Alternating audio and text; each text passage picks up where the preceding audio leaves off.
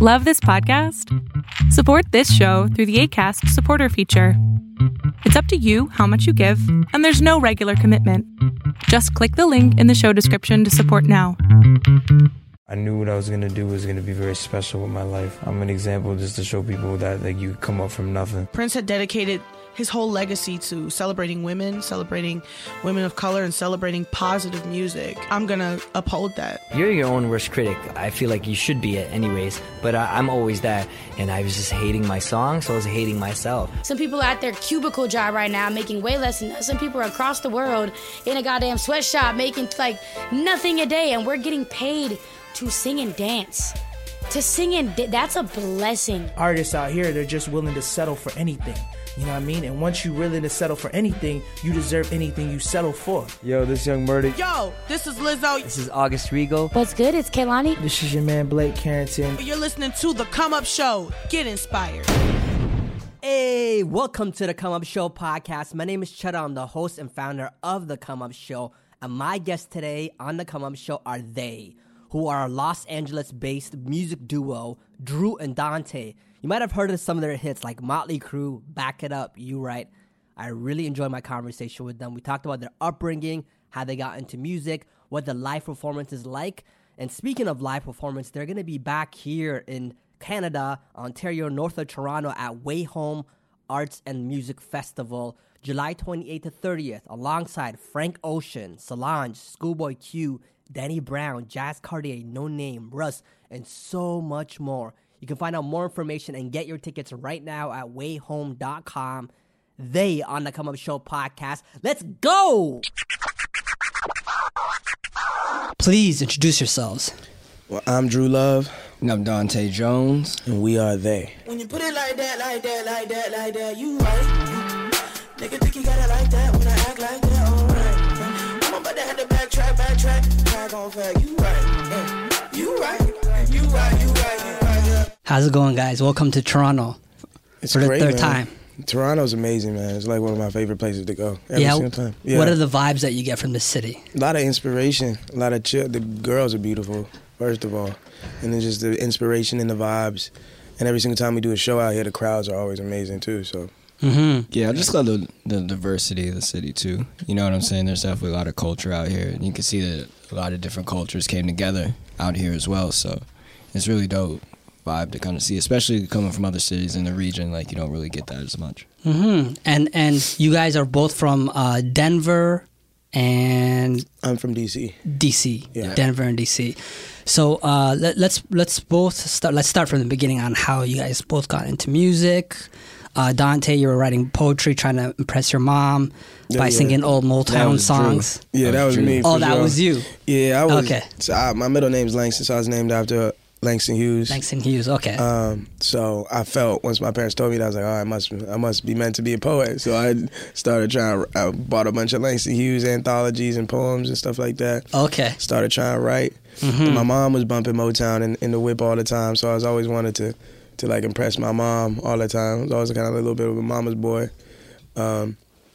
So I would try to listen to as much Motown as possible, sing it in the shower, so that by the time I got back in the car with my mom again, I could impress her on how much I knew.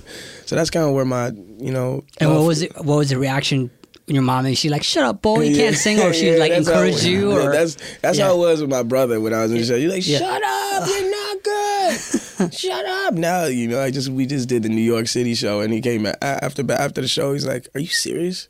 Is this the same? You remember when you used to sing in the shower and you used to suck?" Now, so but that's how my whole thing started, and I started writing poems, and that turned into like kind of writing songs and recording. And I bought my first MXL microphone, 990, and had it downstairs, and started like kind of rapping in the bass with my friends. And then I bought Pro Tools and kind of got into Pro Tools and put my first couple songs online. And I got in.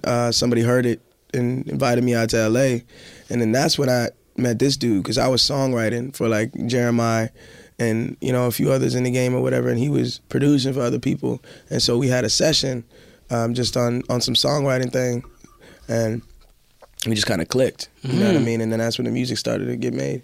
And Dante, it was your big brother, or Yeah. So I grew up in a family that wasn't necessarily a musical family. Like they weren't nobody played any instruments or anything like that. But both my parents were very into music and always like really stayed up to date with the different types of music and stuff that they listened to. So, and I was always just like a music nerd. You know, I'd sit down in my basement and watch like video after video after video after video just to see what was going on. I'd basically just leave it on MTV all day and just whatever video block they had on, I was watching it. So that gave me a lot of different stuff that I was into, but to actually like make music, the inspiration came from my older brother. He was, you know, he actually moved out to LA back in like the early 2000s and moved back.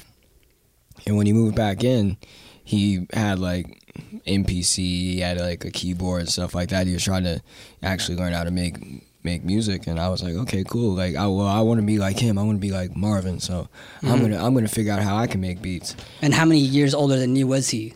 He was 13 years older than me. So okay, so you truly a big brother. Big brother. Yeah. You know what I'm saying? There's no way that you cannot look up to him. Exactly. He's that much older than you. I'm number 4 out of 5. So okay. That's like, but he was always the one that like I looked up to. Like him and like Chauncey Billups were like basketball teammates and stuff like that. Like, yeah. So. What do you mean? Him and Chauncey Billups are like in college or in middle school, high school? Okay. They didn't play together in college. They went to do 2 different D1 schools. But Marvin's a cool guy, and that's why I shot him out on U-Ride as well. But yeah, so basically I would just kind of go down there and sneak, and he'd hear the beats. He'd be like, "Man, you're like better than me." Like, and he's like, "I thought I was okay, but you're better than me." Like 2 weeks in, I'm like, "Oh, dope." So I always kind of kept that in the back of my mind. I didn't really start taking it like super serious until like after high school. I finally I was like, I'm gonna try to figure out how to do Logic and all that stuff. So, you know, I started getting better. Met a producer, Brian Kennedy. That he was working with like Rihanna, Chris Brown, and a few other people at the time, and he was like, "Yeah, come out to LA. Just come work with me." So the first trip, I meet everybody. I meet Katy Perry. I meet like all the biggest writers. I meet Frank Ocean. I meet, you know, like the biggest artists in the game. So like I was like, all right, I'm about to finish up school and move out here. First week I moved out, I got a song with Kelly Clarkson, just from, you know, working with him and just hanging around him. I mean, worked really closely with Chris Brown for a long time and CeeLo, but I always kind of had this thing where it's like I listened to so much music that I had so many different influences. I always wanted to do something that was going to be a little bit more, just a little bit more like progressive and a little bit more impactful and a little bit more true to what I've really heard in music instead of trying to do stuff for other people. So I kind of fell back from the whole like placement scene, went and got my own studio, and then within about 3 months of me getting my own studio, I linked up with him, and here we are today. So what was it like, though, the first trip to LA? You're meeting Katy Perry and all these people. Like, your mind must have been blown, like, I gotta be here or something. Yeah, it was surreal, because at the time I was going to college in Oklahoma. And, you know, to go from Oklahoma City and show up in LA, and boom, I'm in the studio. I'm in like one of my favorite writers still to this day is James Fauntleroy. And I got to sit down and watch him like create a song from scratch.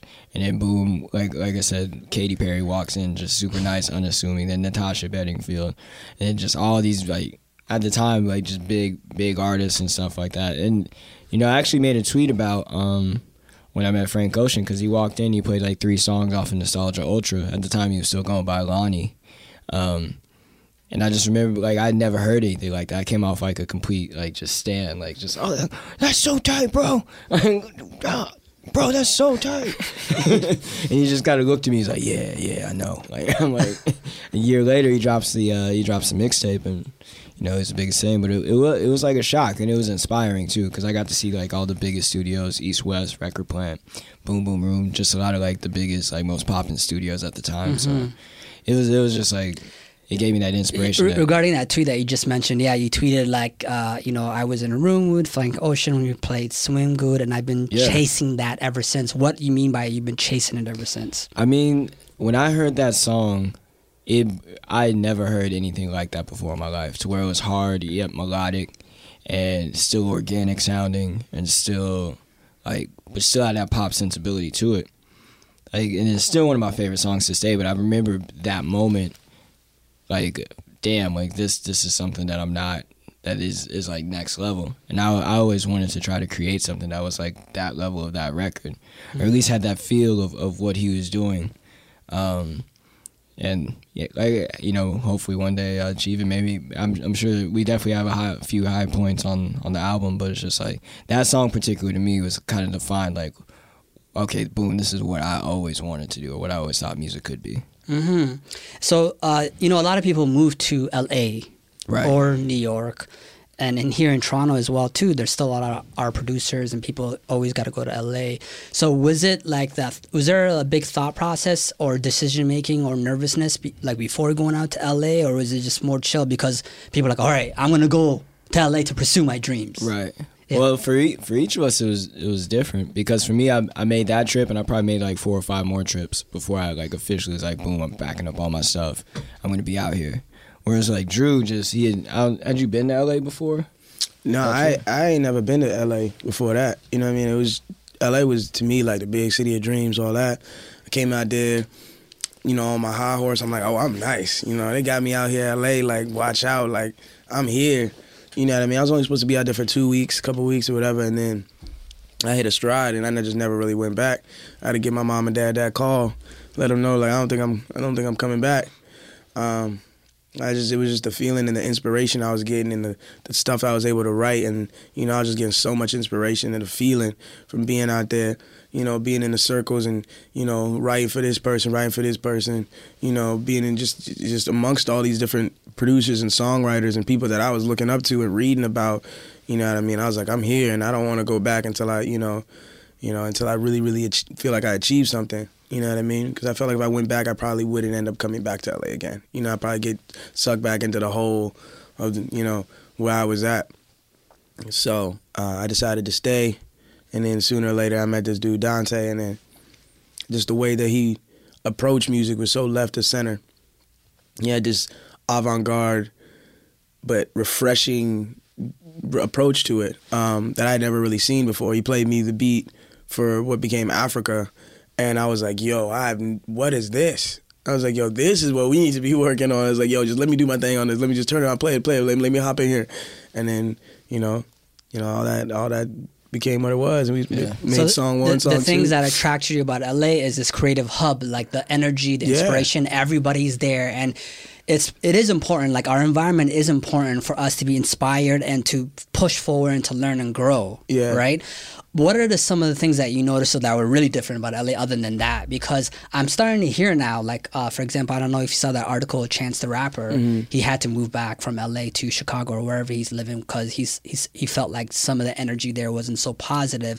And I've been interviewing certain artists that said you got to be careful with LA. Oh, for sure. That there's some things there that you got to watch out for. Oh, yeah. I mean, it's dog eat dog.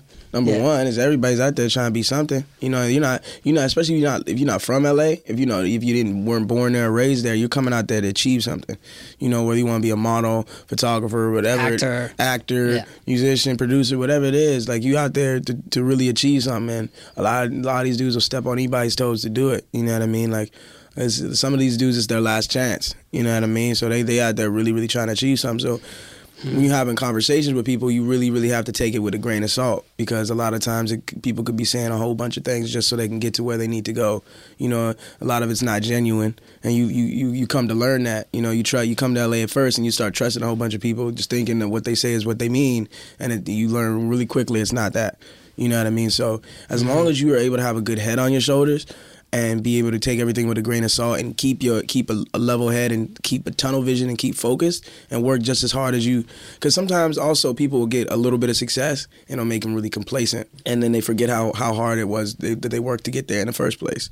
But it does get stressful, and it does get really, really testing. You know what I mean? Because no, I feel like LA. It's obviously the land of opportunity, and it can really be an inspiring place because it's like people are really pushing. There's a certain drive, but yeah, like Drew was touching on, there's definitely like an air of desperation in a lot of the rooms, especially when it's like you're writing and you're like you have to live and die by the success of what you come up with that day. You know what I'm saying? Versus where it's like, you know, if you're somewhere else, you're more creating like for fun. You know what I'm saying? It becomes a job. But I think too, LA can definitely, if you're not ready for it, or if you're not ready for the success and the things that are going to be presented to you, it can definitely expose a lot of like weaknesses in a lot of people. And I think that's why a lot of people kind of succumb to the lifestyle per se out there.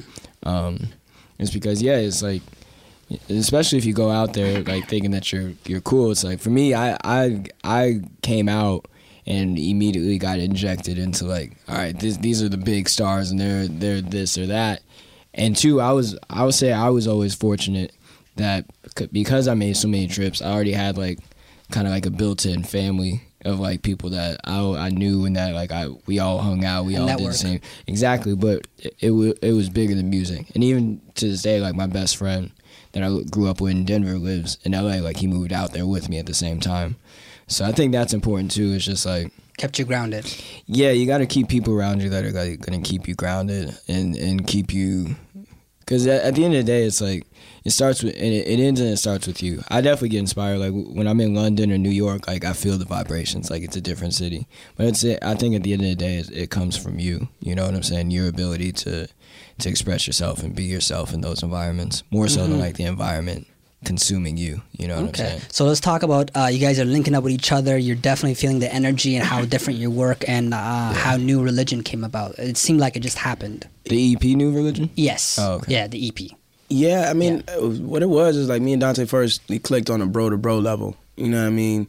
We're both a bunch of goofballs. You know what I mean? You're doing these little improv skits, and he did a little improv skit in front of me, and I thought it was hilarious. And most people, I guess, don't necessarily get his humor.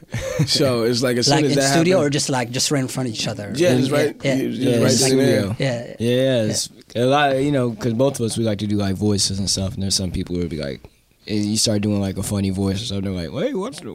Like, right, but I instantly understood it, and I was like, oh, this guy's funny. You know what I mean? So we got each other on that tip. And then sports tip, like we're big sports fans and things like that. So like little things like that, just instantly within the first meeting, we clicked. And then obviously when I started to hear his production talent, it was a whole different level. I was like, okay, cool. I think the first thing we met, we were doing a song for like Becky G or like Maroon 5 or something like that, some random. It wasn't a great song, wasn't great, but eventually we started working on the left field stuff, and Africa was born. Back It Up came within the first few sessions, and then we knew we had something. I called him up. I was like, yo, what if we just actually kind of try to make a run at this as a group? You know what I mean? As opposed to we were just kind of doing it for fun at first. You know what I mean? And he was like, yeah, let's do it. So in the next few weeks, we kind of had the first 3 songs that we wanted to put together, which were Motley Crue, Back It Up, and Bad Habits. And then he had a best friend. The Zoo situation was how Mind of a Genius kind of came about. Yeah, so we had the vision of what we wanted to do and what we were really trying to achieve, but as far as like how to get it out or whatever, we didn't really know. So we were just kind of... We were going to do it ourselves. We were going to release it ourselves or whatever, but we were like, no, we feel like we have something special here. So we tried to basically do the best thing that we could do is just like ask our friends for help.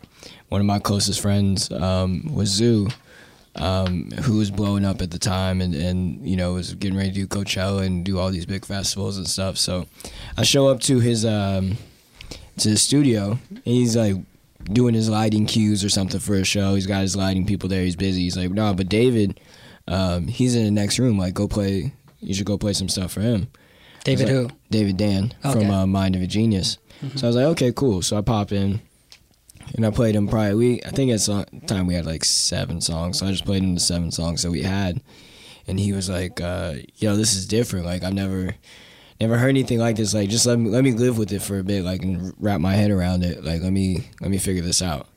And then, within like a week, all of a sudden I'm getting hit up by Zoo. I'm getting hit up by David and everybody over at Mind of a Genius. Like, yo, you guys have something here. We want to be a part of this. And I was like, okay, cool. Because, like I said, we didn't really know. Like, we're creatives at the end of the day. I'm not like the one to come up with a release strategy or anything. Yeah, marketing and how do you... So once we all got to know each other, like, all right, cool, let's work together. Let's try to figure this out. We came up with the concept for the EP and put it out, and immediately it just got like a really good reaction.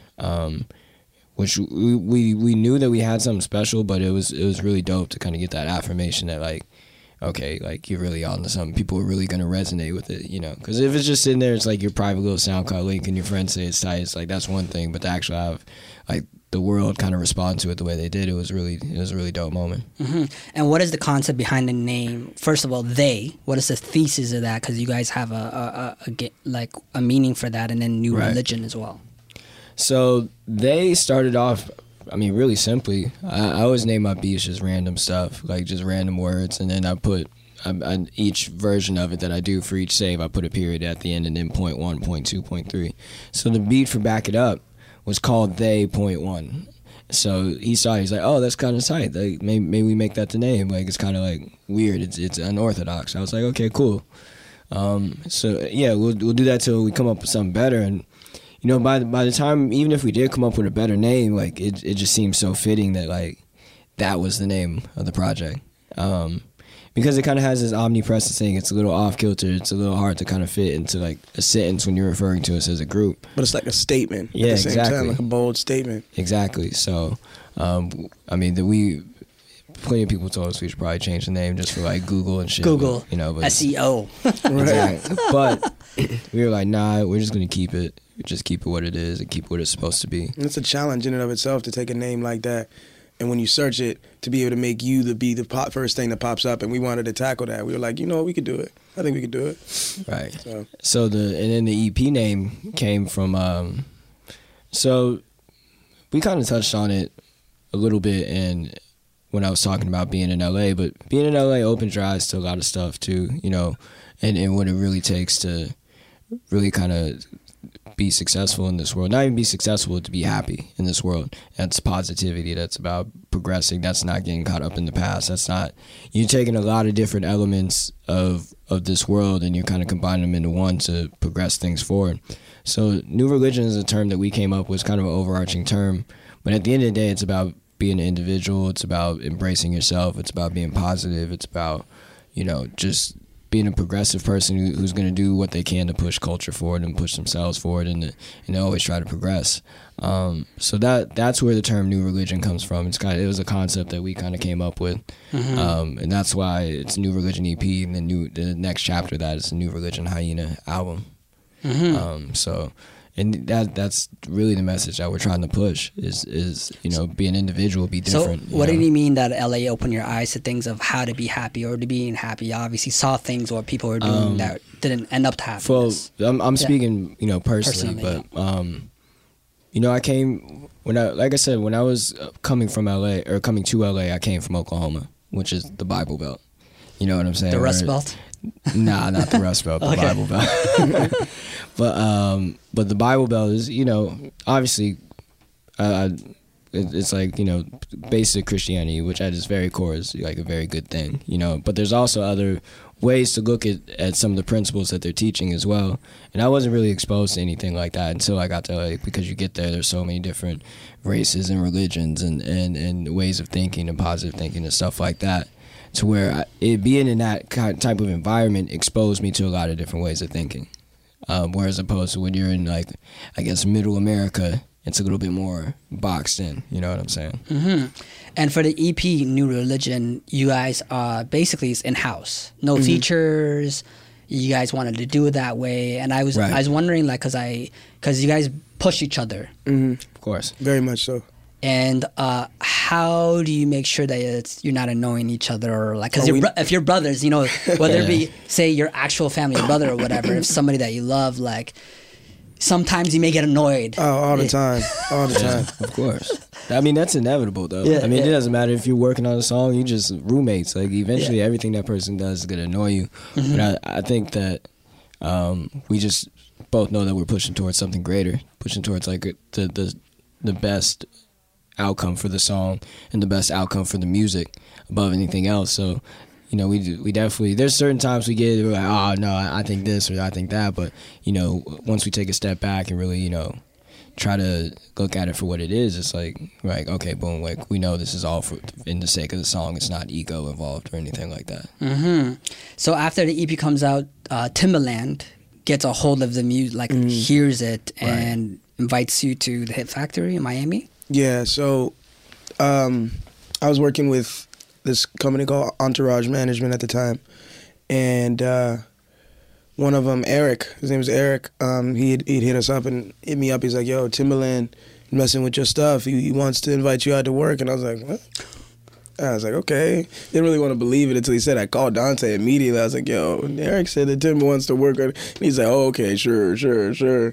And then before you knew it, like, you know, day got closer. We actually got the flight itinerary and all that. And we were like, "Wait a minute, we're regularly flying out to Miami right now." We flew out there, and then we eventually, you know, we go to pull up to the factory. Actually sit down, and Tim walks in the room and sits down with a bunch of people, and we were sitting kind of in the corner, and he's like, "Who are y'all? Y'all look like y'all important." I remember him saying that, and I just had some random hat on or something. He's like, "You look like y'all important." And we told him who we were. He's like, "Oh yeah, I mess with y'all stuff. I mess with y'all." He started playing to back it up and started singing all the words, and I was like, "Yo, this is ridiculous. Like, it's Timbaland right now." Like, and so we were working with him for a few days in Miami and a few days in Atlanta. That's where Dante's Creek came. In one of those sessions, and we still got a couple other joints kind of stashed away that hopefully we can get a chance to finish. But it was his wisdom and his advice on just how to deal with the industry and how to just, you know, not to let too many things get to you and to keep a level head, and to, you know, just with Dante, how he had a hands-off approach and kind of let Dante just do his own thing. You know what I mean? I admired that as well. And you know, Dante, I met a lot to Dante as well that whole trip. Yeah, definitely. I mean, anytime you walk into a room and you see somebody that you like admired for so long, Timbo the King. Exactly. Timbo the King. Exactly. Man. He's my favorite producer ever. Honestly, just the way he's always able to reinvent himself, and to have him say that that our music is tight is just like, you know, there's no greater feeling for me. It's like, you know, if my 12, 13-year-old self could only know that I'm sitting there with Timbaland, you know, I'd be freaking out. So, but like Drew said, it was dope. He gave us a lot of insight. He gave us a lot of words of wisdom. He gave us, you know, a lot of perspective as well, on how to sustain. So, I mean, it was a great opportunity, and we continue to, you know, have a good relationship with him. We saw him a few weeks ago, so yeah. What was the one takeaway that was like a words of wisdom that you guys are not gonna forget from that? I mean, it's cliche, but it's still very true. Is that it's hard work over everything else. You know, it's never about being the most talented person. It's about being the one who puts in the work, which is something that we already know. But to hear it from somebody who you can clearly see that they've sustained for all these years, it's like, okay, like that makes sense. This interview is brought to you by Way Home Music and Arts Festival, July 28th and 30th. They are going to be there. And Frank Ocean, Solange, Schoolboy Q, Russ, Danny Brown, Jazz Cartier, No Name, and so much more. July 28th and 30th. You can get tickets and camping on sale right now at wayhome.com. And Bryson Tiller gets a hold that, I guess, Timbo's promoting you guys or showing you guys love on social media and invites you. Yeah, and to then, be on the Trap Soul tour. Yeah, we was in the Moog headquarters, just sitting in the studio working on some stuff, and then Azad, which is our manager, he's like, "I got somebody bring in for you." So he came and brought Bryson and Neil and everybody in there. They sat down and basically was just like, you know, it was a mutual interest. You know, obviously I was bumping Bryson at the time every day in the car, and he just said, you know what I'm saying, we want y'all to come on the tour, and I was like, oh. It was a no-brainer for us, you know what I mean? The dude's really, really talented. I'm still a big fan. And just we had never performed before, which is a crazy thing. And that's what I was, so like you've never, not as a duo, but you've never been on stage? No, okay. Not at all. Okay. Ever. And this is like, you know, Trap Soul Tour is like the scorching hot, like ridiculous. Every show sold out. Sold out in a couple days. Like, you know, insane, like literally insane, a phenomenon. And so we took it. You know, we basically got thrown into the fire. But, you know, first show in Portland, it was crazy. We got a crazy reaction. The crowd was jumping and everything like that. And we were like, yo, we're really on to something. We can really do this. So we just took it upon ourselves to figure it out every single day, every single show, get better. You know, sit there and study, watch the tape. Yeah, how much practice and rehearsal went into that before you guys went on tour? Good amount. There's a lot of it, but I don't think there's anything that can really prepare you. Prepare you. Especially when it's thousands, not even just the hundreds, it's thousands of people. Yeah. Yeah, so, I mean, we did our best, but I think the fact that we did have all those shows back to back to back, it kind of gave us the opportunity, like, every single night to just continue to refine the show until, you know, by the end of it, we really caught our groove and we're like, okay, like, we can actually do this. Because at first it's like, I hope I know what I'm doing, but now once you get like 20 shows in, you're like, all right, boom, I've got it figured out at least a little bit. We're still figuring it out every show. We still change things every show. Now we're what, well over 100 shows in over the past year. But we're still continuing to just like refine and try to get better and work out the kinks of every song. So. Okay, and so let's talk about current music. I feel like there's an energy to music right now. Like we're in kind of an exciting time, but like I read about this where you want it to be an extension about everything that you love about music, and quoting you guys, you want to inspire kids to make music and make them realize that there's something that you can do by opening their minds to musical possibilities. Yeah, of course. So let's talk about that. Well, I mean, first and foremost, man, we're in an era where there's a lot going on in the world. A whole lot. There's a whole lot to talk about. There's a whole lot to write about. And there's a whole lot of different ways to go about writing about it. You know what I mean? So that's why I feel like music is such a powerful tool, As a musician on a somewhat mainstream platform, you have a platform to really speak your mind and really influence the listeners. You know what I mean? Whether they're musicians themselves or whether they're just trying to, they're just using their musicians as a form of inspiration. But it really irks me that we're in kind of a realm right now, or an era where in urban music you do have super, super creative people, but then you also have the people that are kind of settling for that mumble jumble, not really saying too much. You're talking about your girls and your Raris and your diamonds, and that's all your life is about. That's all you got to talk about.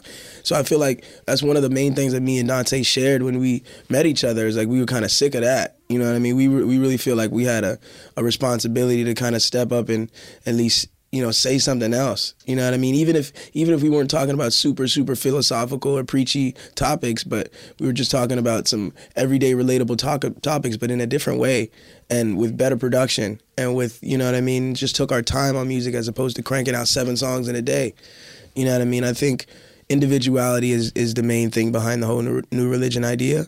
And we want to influence everybody else to be as individualistic as possible through their music. And we want people to look at us as an alternative to all the other stuff that's out there right now.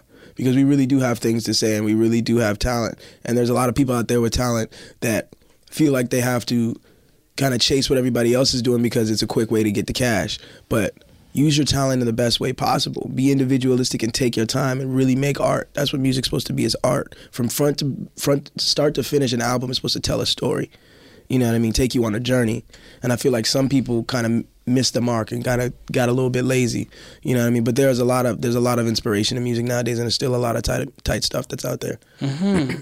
So what do you guys think about what I'm coming across in the sing rap kind of, where I've known rappers who are like bars are starting to sing.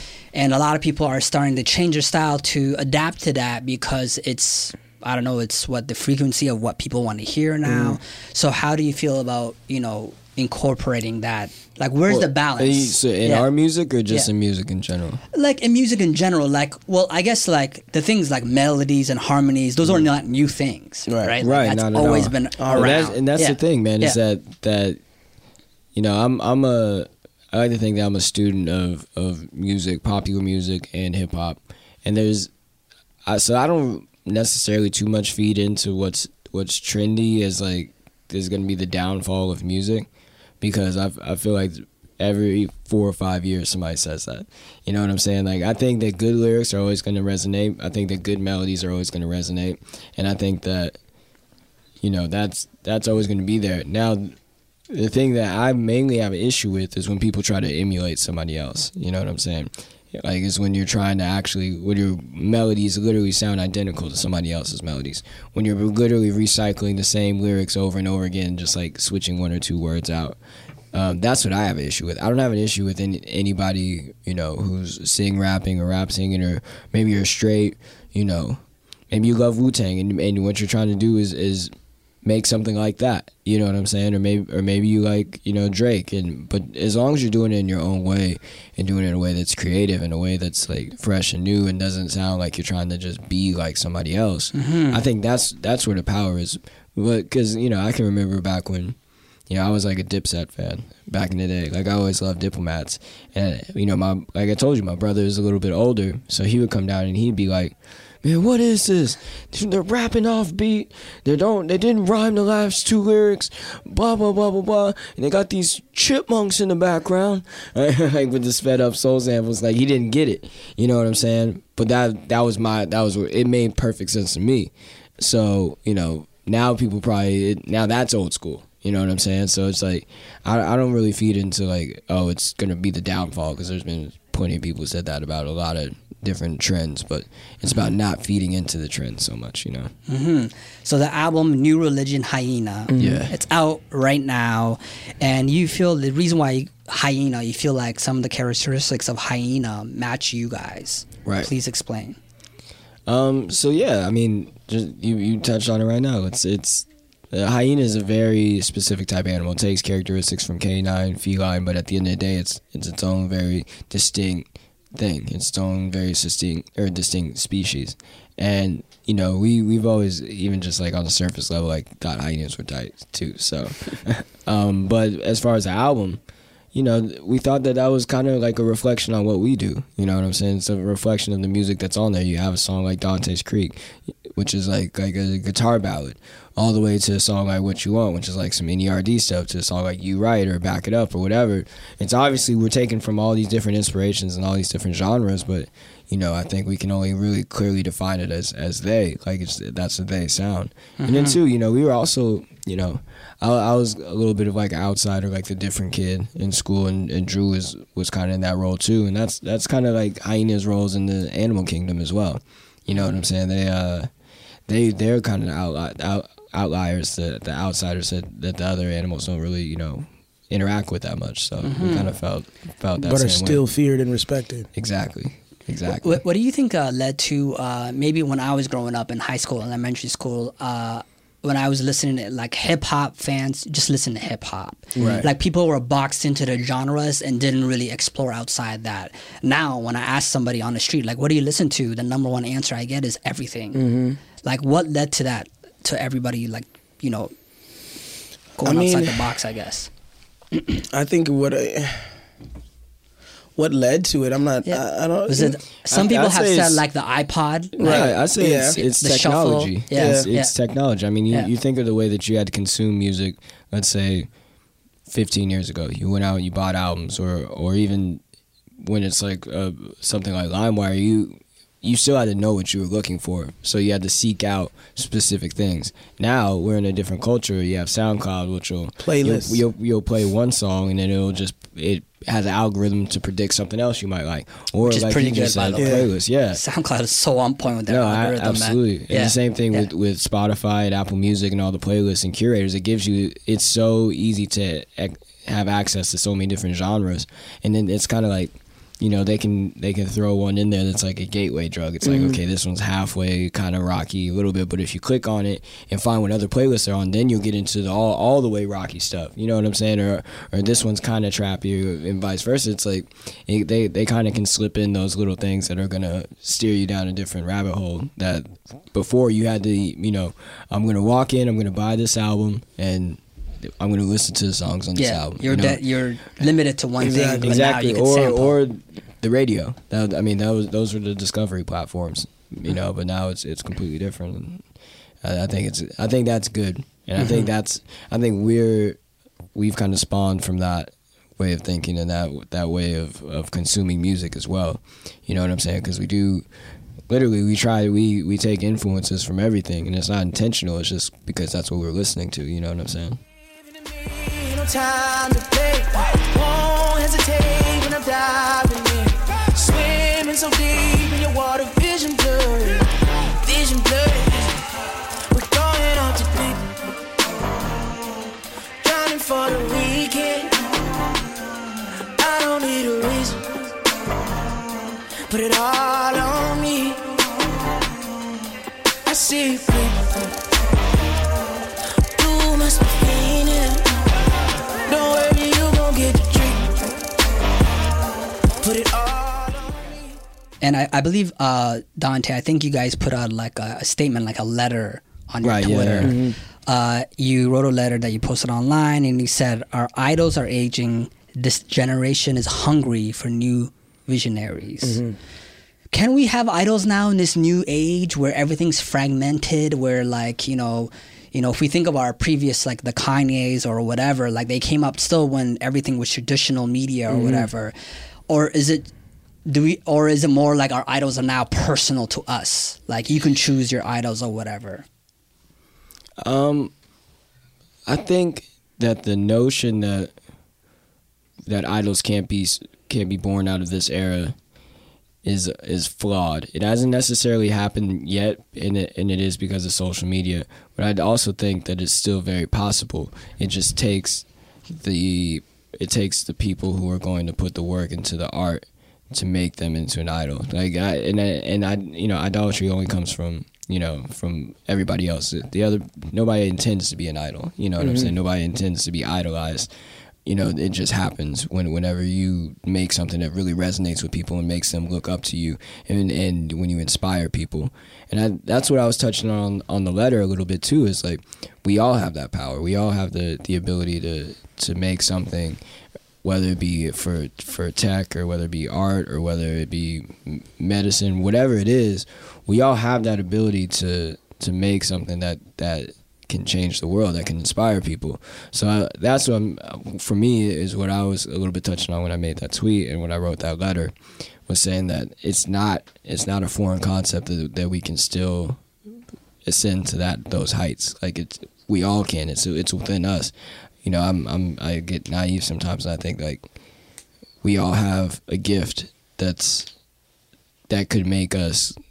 I say $1 million, but the impact would be way greater than that. But I feel like each person has that gift that can really have an impact and really, make them someone that people are going to remember. So I want people to always remember that about themselves too. And that's what you guys are trying to accomplish. Exactly. And then continuing on that letter, you said, "I grew up in an era when an urban artist was an intimidating intellectual presence, a raw extension of black culture, unafraid of the judgment that came with fame." Right. Is that happening today when you look at the horizon? It's coming back, but I know I'm ranting. No, keep going in, bro.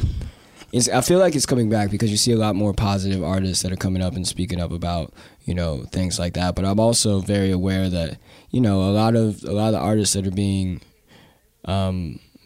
propped up right now are, sometimes I question their intentions for the culture. You know what I'm saying?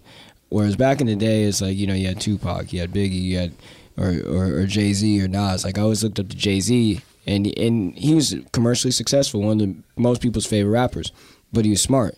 You know what I'm saying? He wasn't a clown, he wasn't a goon. And somewhere along the way, I feel like there's been this kind of, and I don't know where it comes from. Like get yours mentality?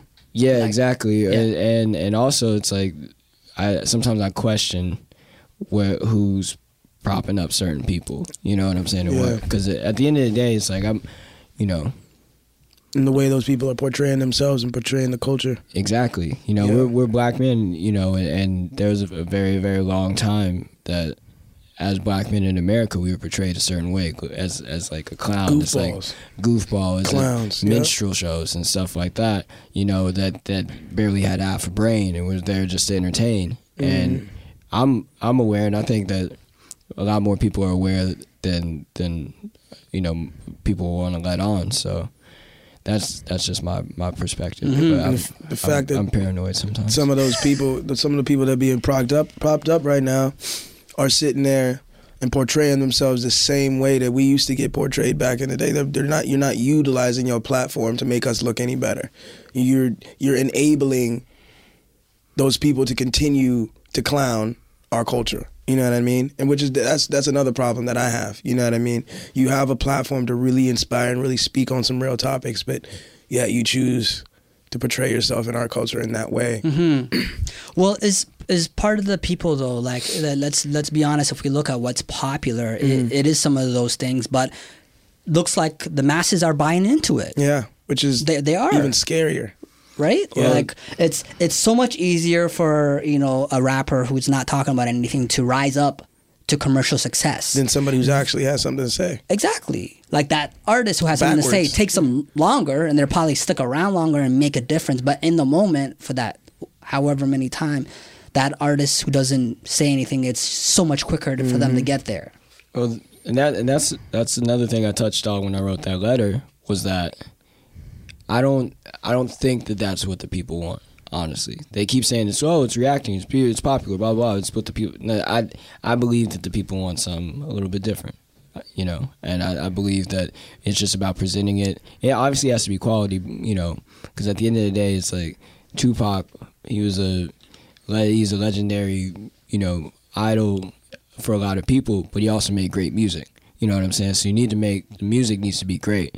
But at the same time, we still have the opportunity to where if there were certain artists that came out and wanted to be more outspoken, that people would embrace them the same way they embrace anybody else. You know, and I that's just something that I believe for sure. Mm-hmm. So for the creatives who are listening to this conversation in our podcast as well too, I want to know what challenges that you guys have faced, because it seemed like your first meeting in LA, you're in a room, Frank Ocean and Katy Perry, and like everything so far seems like it was with ease, and it may not be true. What are like low points that you guys had in this industry, and like things maybe frustration, or maybe I want to quit, or I don't want to do this anymore? Why am I doing this? When am I going to get there? When am I going to blow up? Any conversations that you had like that with yourself and with each other that you'd like to share with us? For me, it goes back even farther than before the industry thing even started. Okay. You know, high school, middle school, for me, I was that one kid, man, I was bullied worse than probably most, you know what I mean? If you think of the one kid that was in your school that got bullied, that's like me times 10. I got to the point where, you know, it was, I fell into like a depression. It was all that, like it was really bad. And I would come back home, and because I tried to mask it so much, my parents didn't really get a grasp for how bad it really was. So they thought everything was fine. And I never really even had the guts to really tell them how bad it really was. So all throughout middle school and high school, man, I was ostracized and tormented for a long time, and I never really knew why. Why? Is this in D.C.? This is in Maryland. Yeah, Maryland. Okay, so it's not like you're the only black person there, obviously. No. I wasn't. Yeah. But I never really understood why, and it helped, and it made me kind of struggle with self-acceptance, and it made me kind of try to switch who I was I was really trying to figure out who I was, you know what I mean? Like, because like, why is everybody, no matter what I'm doing, nobody's liking me? Like, why? You know, why me? You know what I mean? But that's one of the things that music really clarified for me. It's helped me figure out who I was. You know what I mean? It helped me find my light. You know what I mean? That's why I hold it so dear to my heart. That's why it's not just a check for me. That's why when people out there clowning themselves up there in front of that's what really bothers me, is because music is really something to me. You really have something to say. You know what I mean? You can really speak your mind as far as what you're going through in your life to maybe inspire somebody else who might be going through the same exact thing and may not believe in themselves, and they might be getting bullied, or people might be making them feel like they're not good enough. You know, we have the power to influence somebody like that who's going through it, who might want to give up on themselves, to really, really change their mind. You know what I mean? So that's why it's so powerful for me, because if it wasn't for that, I don't, who knows? So since it basically saved your life. In a way, yeah. It doesn't matter what BS you go through. It's like, it's so much deeper. It's so much deeper for me, yeah. It's so much, it's really, it really helped me find who I was and gave me a second boost of belief in myself. And that's what the new religion is. The new religion is a religion at its core. It means something that you believe in, right? And the new religion is the belief in yourself. Thank you for that. And you, Dante?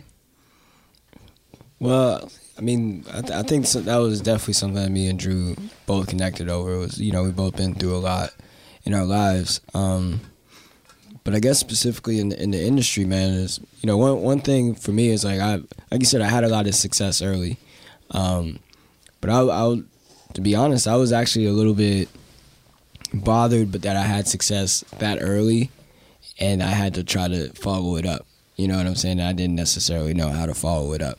So to this day, because you're a Grammy Award winner, like, right? And the Grammy and the plaques and all the awards that I've won for the first few songs I got are in a closet, because I didn't want those to be my only plaques that I ever got. So, you know, it definitely was kind of bugged me for a while, to the point I got very negative, and particularly when I got to like a lower point in my career, I felt like I was going to be defined as like the guy who did the Kelly Clarkson song. You know what I'm saying? Which I mean, obviously it's a great accomplishment or whatever, but, you know, I always felt that I had a greater calling, you know. But that was when there was a very specific day that like I was like, you know what? The sessions aren't coming in like they were, you know, I got these awards, I won a Grammy, but like, am I doing what really, really, like, honestly what I want to do every day? So I just kind of fell back, and I was like, you know what, I'm just going to focus on becoming the best producer that I can be, but with a very, very clear voice. I'm not going to try to do this for a placement and try to do that for a placement. I'm just going to really, really work on my voice of what I'm trying to do as a producer and make that my focus. Because, you know, when I met Drew, I couldn't, you know, it's funny. When I started the beat for Africa, it was because I was literally just sitting there by myself because everybody canceled on me for the entire week because I was like a D-level producer as far as the industry was concerned. So I just was making beats by myself. Like, I didn't have any sessions, you know what I'm saying? So I think, but those moments I'm grateful for, because I wasn't supposed to be doing that. You know what I'm saying? I wasn't supposed to be doing those sessions to try to, you know, make pop stuff or whatever. I was meant to be starting to lay the foundation of where we're at now. And, you know, so that's something I tell to anybody who's going through a low point, is that, you know, all the bumps in the road, everything, they're inevitable. But if you continue to work on yourself and work who you are as a human being, and as you know, whatever your profession is, and put in the hard work every day and remain positive about everything, it's like you're better equipped to handle the bumps. You don't let them trip you up as much. You know what I'm saying? Like, you know they're going to come. Just the same way we hit bumps in the road all the time right now. You know what I'm saying? But it's like, if you prepare yourself for them and you keep like a positive mindset, it's just like, okay, they don't trip you up as much. Mm-hmm. So. And your shot's going to come. The opportunity is going to come. It's exactly. Inevitable. Exactly. But if you if you get tripped up or you get mad about things that you know you can't, that happen to everybody. You read any success story, everybody had, you know, Steve Jobs got fired from Apple, you know what I'm saying? I had to come back, like, you know, with a blaze of glory. So as long as you just keep that mindset, that's like that, like, you're never going to get tripped up. You're always going to just keep going, you know what I'm saying? So that's what I want to tell a lot of our fans and a lot of anybody who's listening, is like, you know, just stay at it. Like, no matter what, stay at it. Like, and know that not everything's going to work out, but as long as you're still moving, it will continue to still move. It will continue. And we're going to begin to wrap up our interview, and I want to know, what is inspiring you guys? Anything. What's inspiring me right now is, though we did touch on the idea that there is some of that goofiness going on in the music industry right now, there's a lot of really, really good stuff that's starting to bubble to the surface. And it's very promising. Like I said, there's a lot of things to worry about in the political world and then just in the world in general. There's a lot of crap going on, but there are some real visionaries and some real musicians that are starting to surface and speak their mind and speak their word. You know what I mean? That's one of the main things that are inspiring me right now. And the fact that some of the whether it be Canada, whether it be the UK, there's some people that are in those respective territories that are starting to get a lot more recognition than they, I guess, used to. You know what I mean? Which brings more perspective. Yeah, it brings more perspective. You know what I mean?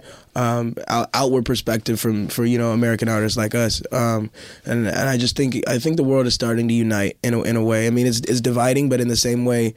At the same time, it's starting to unite in the ways that we need it to, and I think it's, like I said, that's responsibility to people like us, like artists, musicians, and artists of any type, to really, really speak our mind and really, really help people, influence people to unite. You know what I mean? That's one of the most things that are really influencing me right now, really inspiring me.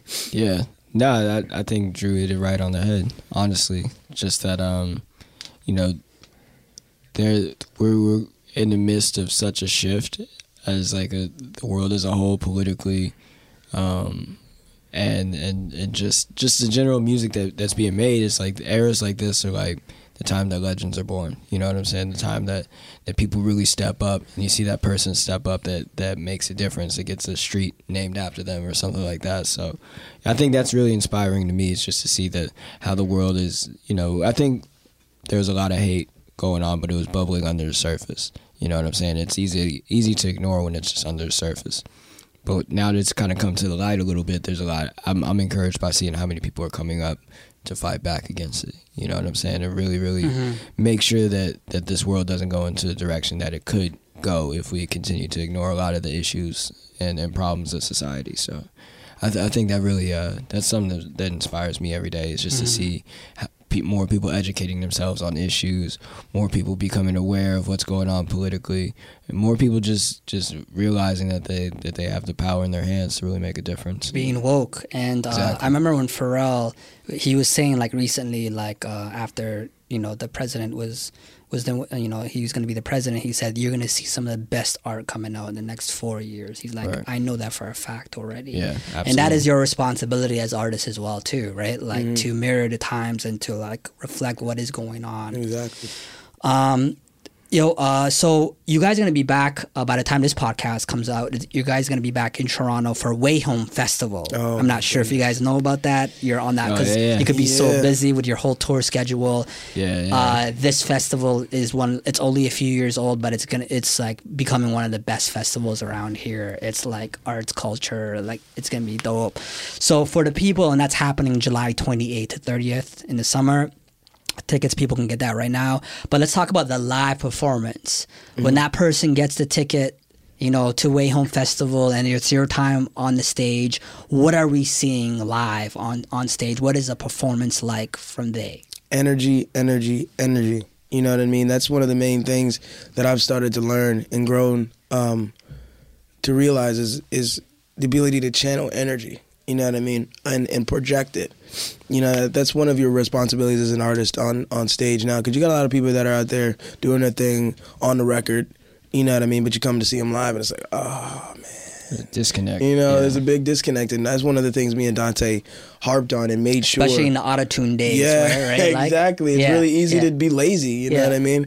But me and Dante made sure that we were like, yo, with this live performance, in my opinion, live performance should always be better than your music, especially if people are paying all that money to go out there and see you. You know, they want to see something different. They don't want to see the same thing. So me and Dante definitely make sure that we have a lot of energy and it's dynamic, and we have low points and high points, and points that we really connect with the audience, and points that we slow it down, points that we speed it back up, and we're dancing around and throwing water. So it's like it's a roller coaster ride from start to finish, and that's, you know, what me and Dante made sure that we spent time on doing.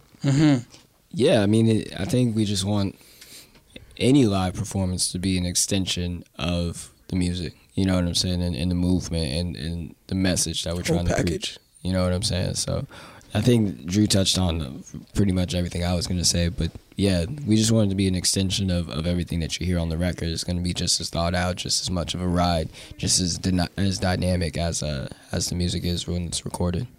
And anything else that you want to say to the people who are listening right now that, you know, you got their attention? It's a vital time for you, for everybody in whatever respective field, man. Follow your heart, follow your mind, and don't worry about what everybody else is doing or what everybody else got to say about what you're doing. If you believe in what you're doing, you probably started doing it for a reason, because whatever your gut told you to follow down that path. The path that's least followed is the path that lasts the longest. Just know that. You know what I mean? Individuality, it's the time for individuality. It's time for people to step out. You know what I mean? So it's time to be you, and it's time to be weird, man. Normal be weird. Normal is boring. Normal is boring. Yeah. Normal is getting nobody anywhere fast. Weird is the new cool, yeah. I hope you enjoyed my conversation with Day. You can catch them at Way Home Arts and Culture Music Festival, July 28th to 30th.